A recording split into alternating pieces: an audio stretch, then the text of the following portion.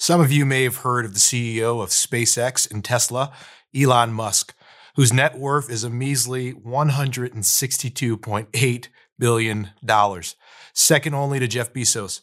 He's also known for starting up Zip2, an online mapping and directory service, as well as X.com, an online banking company that we know today as PayPal. The closest people to Elon describe him as a science fiction character, a cartoon billionaire, a blend between Tony Stark from the Iron Man movies and Hank Scorpio of The Simpsons, with rockets, fast cars, and a personal life that's like a roller coaster. One of the best descriptions that sums him up perfectly is relentless. Even at times when he teetered between success and disaster, he couldn't fathom failure or giving up. During his earlier years in business, he was known for sleeping in his office right under his desk. He felt that sleep was a distraction from getting things done. He has this insatiable desire to learn and read books. In fact, one person said in 2001, before he started SpaceX, he knew nothing about rockets. But by 2007, he knew everything about them in detail. The man is so competitive that while he was on a mountain biking trip with coworkers who were way more athletic than him, doing a trail that was so steep, one of the guys who's an experienced mountain biker vomited going up. Elon was so determined to get up to the top, he was beet red and looked like he was killing himself by the time he finally made it. And that kind of mindset has driven a workplace where he demands employees to use what he calls special forces method. In other words, do whatever it takes to get the job done. Cut corners if you have to. I want results. He's been known to get furious if he didn't see people still at work at their cubicles at 9 p.m. at night, or to call people in during the weekend just to make sure they kept working. He even tried to pay one of his engineers at SpaceX to change the date of his wedding because it was near the launch date of their first rocket, and couldn't understand when the engineer said that changing the date of the wedding is not worth losing his future wife. Elon is unapologetically relentless and yet undeniably successful. But what drives him? Believe it or not, it's not money. In fact, he's admitted during the hardest times he's had to sacrifice everything to be successful, all his money and friendships, so it has to work. You see, Elon is an all or nothing kind of guy. He throws himself into anything he does, and what he wants is to do what's never been done before. In his eyes, that's saving humanity from itself through the green movement with energy-efficient cars, solar heating, and space travel, but not in a Mother Teresa kind of way. One colleague described him in an article as selfish for glory. He wants to do great things for humanity to get all the glory that comes with it. Typically, anyone who wants to be successful at the highest level is known in some way for being relentless. Whether it's Stephen Hawking, Beethoven, Ernest Hemingway, Da Vinci, and I hate to say this, but even Tom Brady, they have these unusual quirks and habits that push them towards greatness. When everyone else is coloring within the lines, they're always thinking outside the box, desperate to find any advantage to grow. Successful people are often relentless people, but success in anything always comes at a cost. In the Old Testament, God calls himself a consuming fire, meaning he's a jealous God who wants to be seen and worshiped as God alone in his people's lives. And in the same way, when Jesus calls us into a relationship with him, no matter who we are, whether we end up being a missionary or a pastor, or we're a businesswoman, or a little child praying at his mother's feet, Jesus is calling us to be his disciples, which requires an all-out commitment to him. C.S. Lewis put it this way: Christ says, "Give me all. I don't want so much of your time and so much of your money and so much of your work. I want you." There are no tiers in Christianity where the most committed people go to the varsity team while the rest stay on JV. To be in a relationship with Jesus is to be, in the purest sense, relentless. running after him with everything we have. But devotion always comes at a cost. Yet, like Elizabeth Elliot once said, there is nothing worth living for unless it is worth dying for.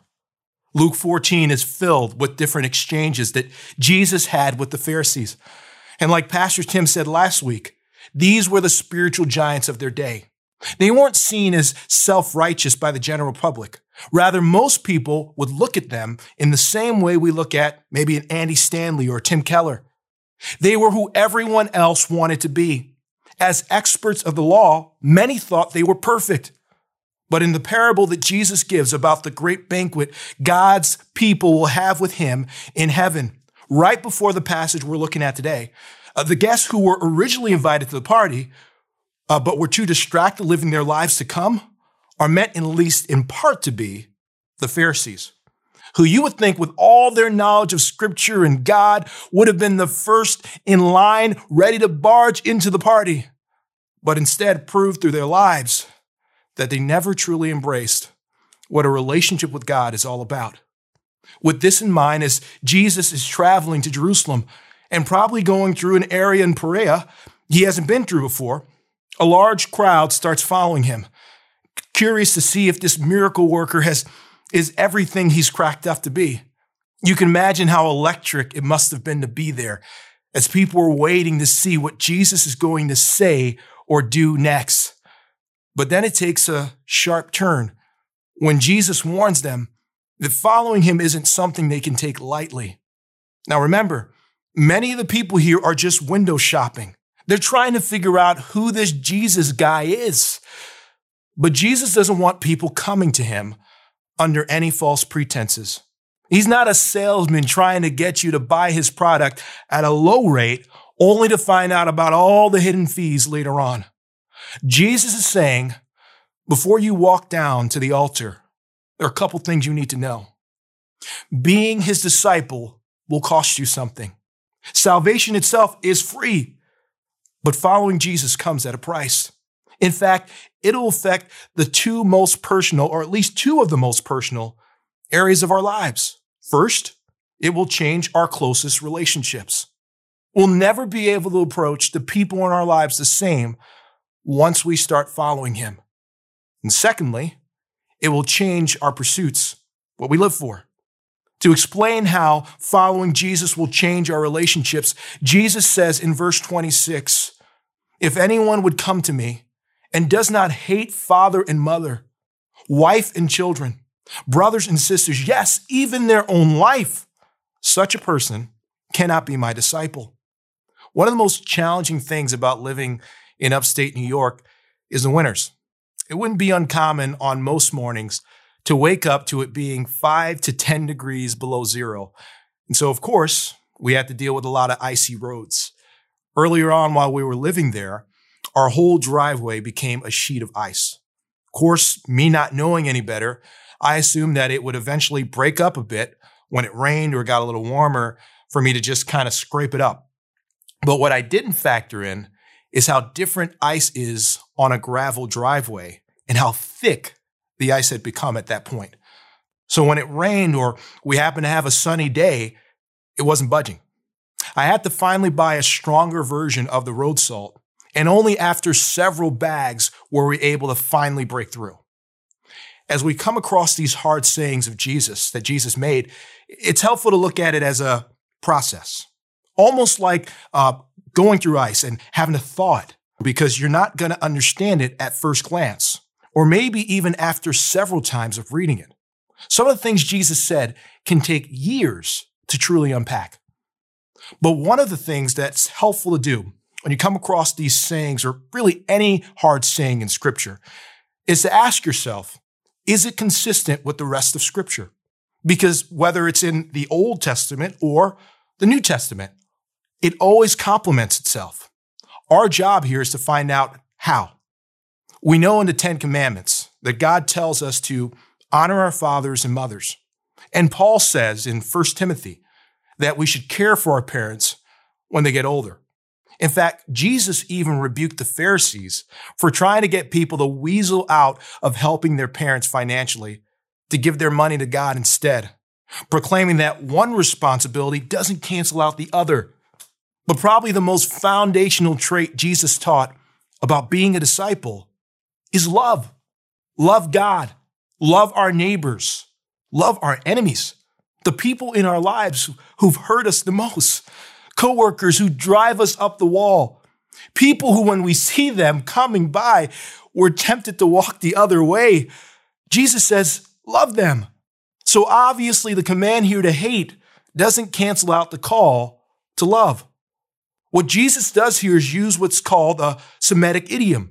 Sometimes the Bible uses absolutes to compare the degree to which we're to love one thing over another.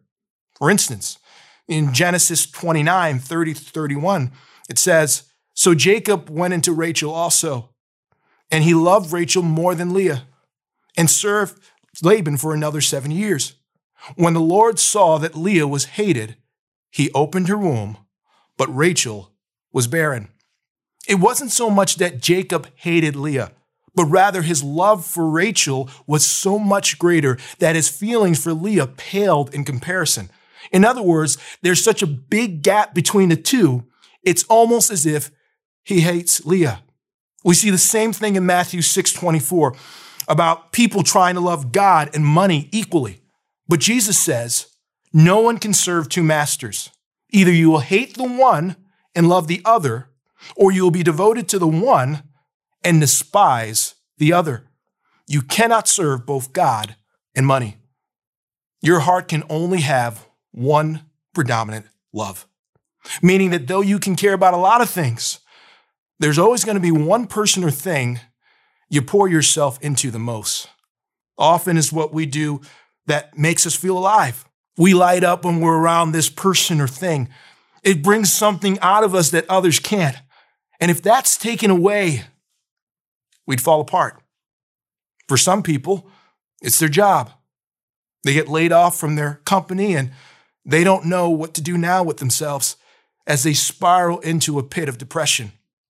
For others, it's family.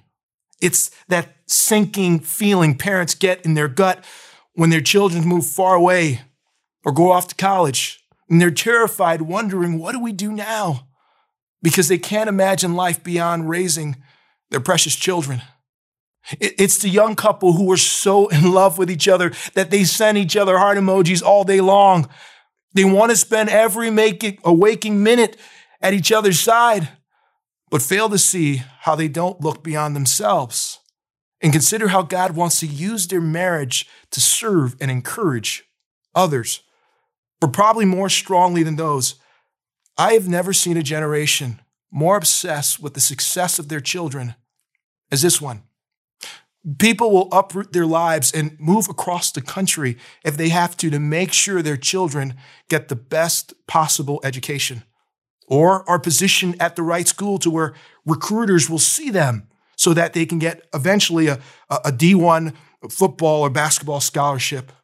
Listen, I'm all for doing the best we can for our children. Believe me, I am. What I'm talking about is when our parents' life revolves around their children. And often wanting them to have the childhood they didn't will overcompensate by trying to give them everything. You know what I'm talking about? They're the ones yelling at referees like lunatics at Pee-wee games. They'll confront any teacher or coach who gets in their child's way saying, my child doesn't get B's or sit on the bench. They won't take no for an answer. They're relentless about their child's success. And folks, that's idolatry. Remember, idolatry doesn't necessarily have to be bad in and of itself. Speaking about the idol, it can be the good things in our lives that we raise to the ultimate thing. Jesus put it like this: where your treasure is, your heart is. Meaning you'll give everything you have for whatever you love the most. You'd even be willing to die for it. And so often, because our lives are so bound up with our families, we can idolize them. Yet Jesus is saying, I won't compete for a place in your life. You can't fit me into whatever you've got going on or when it's convenient. I've got to be more than an emotional high you get from a retreat or a worship service. Rather, your love for me has to be just as real as your marriage or your children. In fact, when push comes to shove, there shouldn't be a question who's first in your life.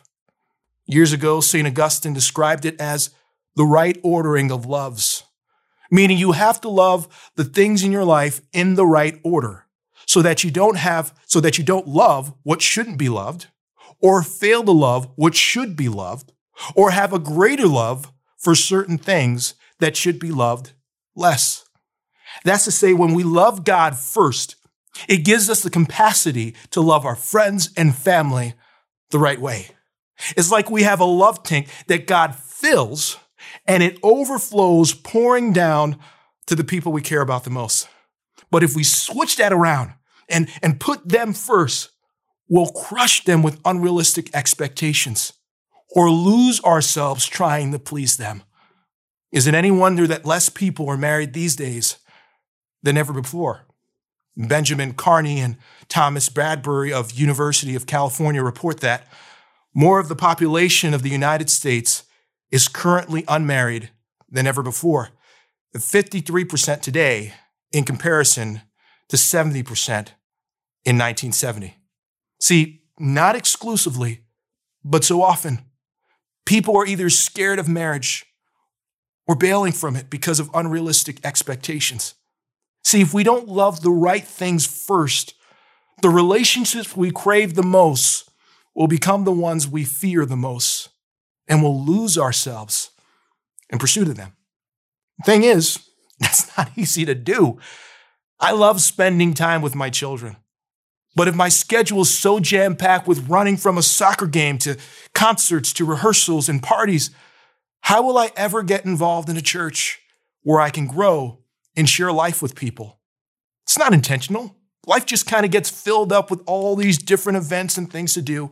Most of the time, we're exhausted just trying to keep up. But if we're not deliberately making some hard choices with how we spend our time, we can be a part of a church for years and not know anyone. And if that's true, who's really first in our lives? And how are we allowing God to use us to serve others?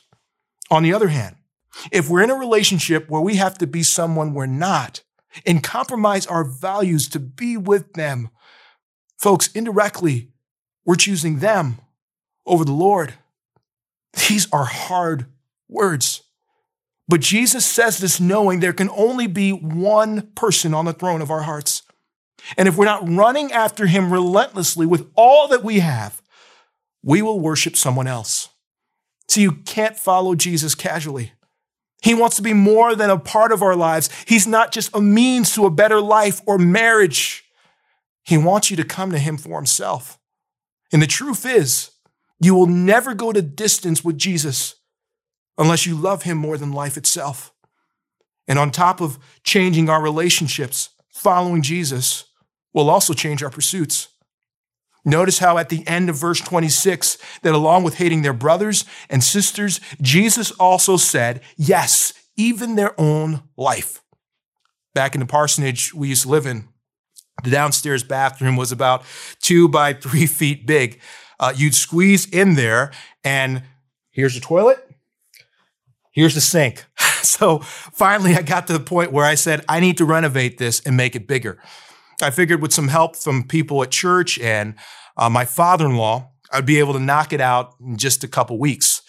But when you open the walls in an old house, many of you probably know this, you never know what surprises will be waiting for you. Demolition itself took 4 days as I had to break through shiplap and some other suspicious substances that took forever to clean up. A drainage pipe that came from the upstairs bathroom had to be replaced and tucked closer to the wall. That's part of the reason why the bathroom was so small. Electric lines had to be rewired. When we lifted up the old floor, there was a hole near the toilet that was almost like a skylight looking into the bathroom. So we had to replace the subfloor. Between sheetrock, painting, tiling, and so on, I learned that even a little bathroom can take a lot of work. Hating your life is to realize that Jesus needs to renovate it. And to do that, he has to tear down the old to build up something new. He needs to gut out our sinful habits and self-centeredness Anything that opposes his will for our lives has to be removed. Nothing is salvageable. We are more sinful than we could ever know. And of course, thank God, it's a process. We're constantly under renovation until we're in glory. But to experience God's power in your life, you have to give yourself over to that work. And the way we do that is by carrying our cross. When Jesus says in verse 27, "And whoever does not carry their cross and follow me cannot be my disciple." The words carry and follow are in the present tense, implying a continuing action, meaning every day I wake up, I will choose to do this, no matter where that leads and what that may cost. Now, the cross back in those days was the ultimate instrument of torture.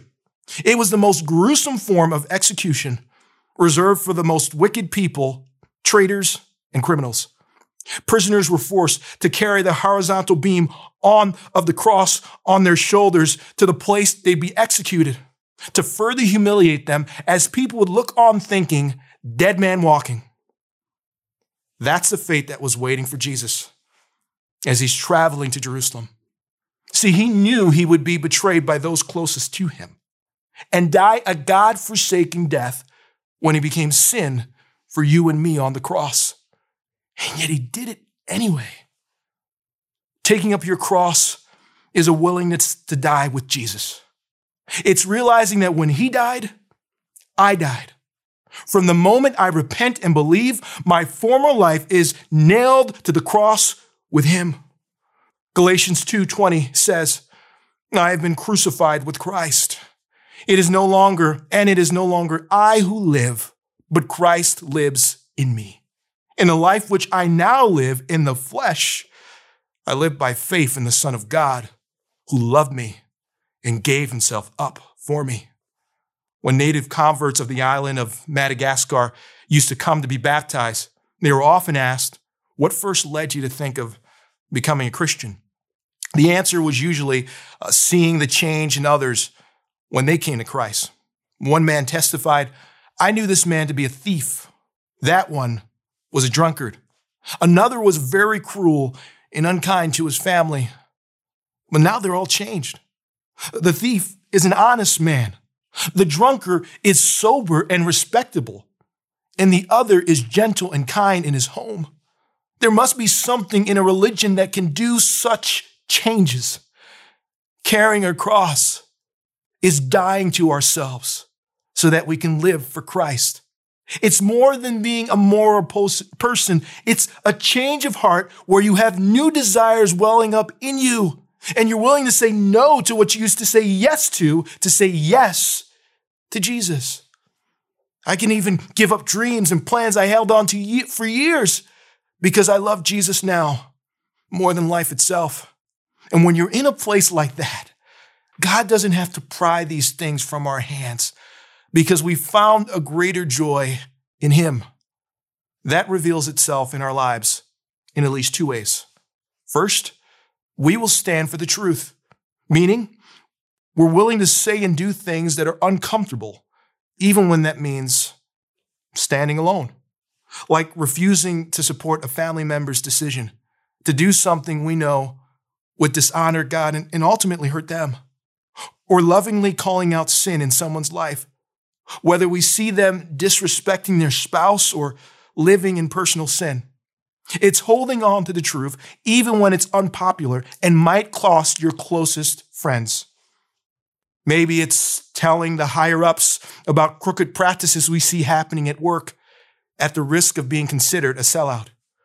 Sometimes to be in step with God, we have to be out of step with everyone else. And that's a painful path to walk because you'll be misunderstood. People may start to treat us differently, and we might notice we're not quite respected as we were before. It reminds me of when Jesus tells the disciple Peter that when he was younger, he dressed himself and went wherever he wanted. But when he gets older, someone else will lead him where he doesn't want to go. And I think, probably envious of Jesus' relationship with the disciple John, he asked Jesus, "Well, what about him?" And I'm always amazed by Jesus' response when he says, "What is that to you? You follow me. See, that's the lot of following Jesus. You leave yourself open to the path you probably wouldn't normally take. And that could be, honestly, terrifying. But the question is, do I trust God to take care of me?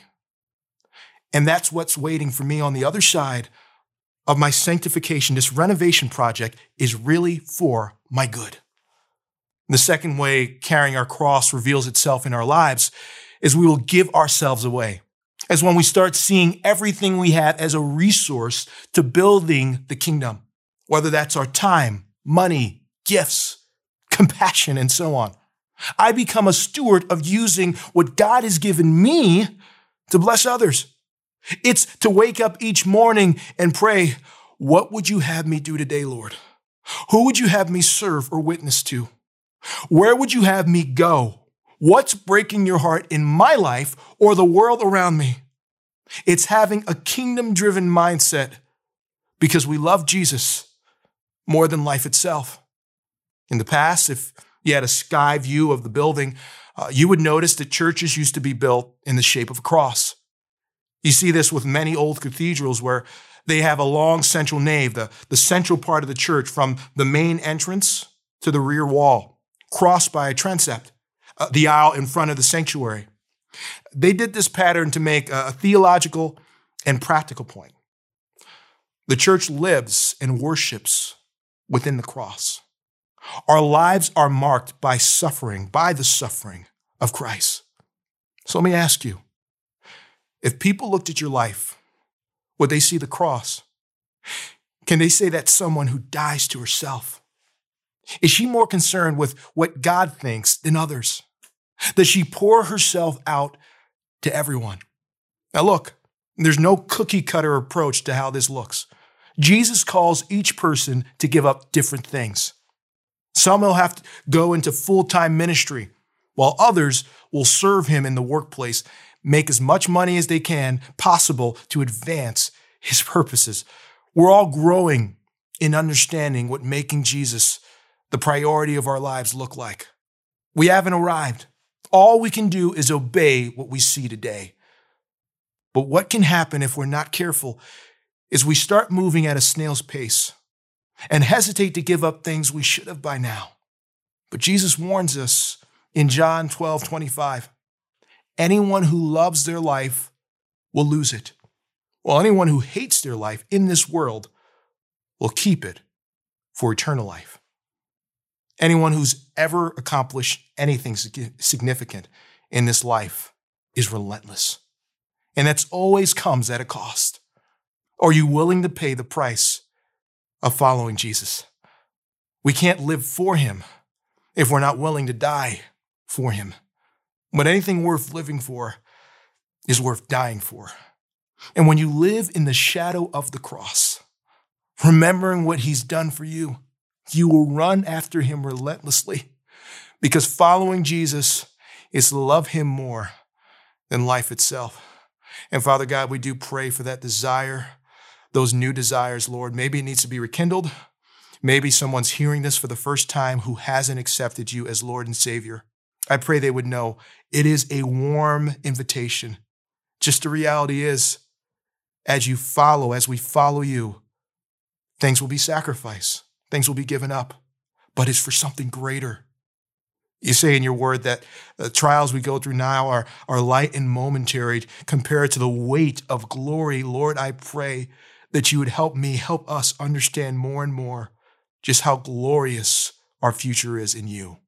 We pray this in Jesus' name. Amen.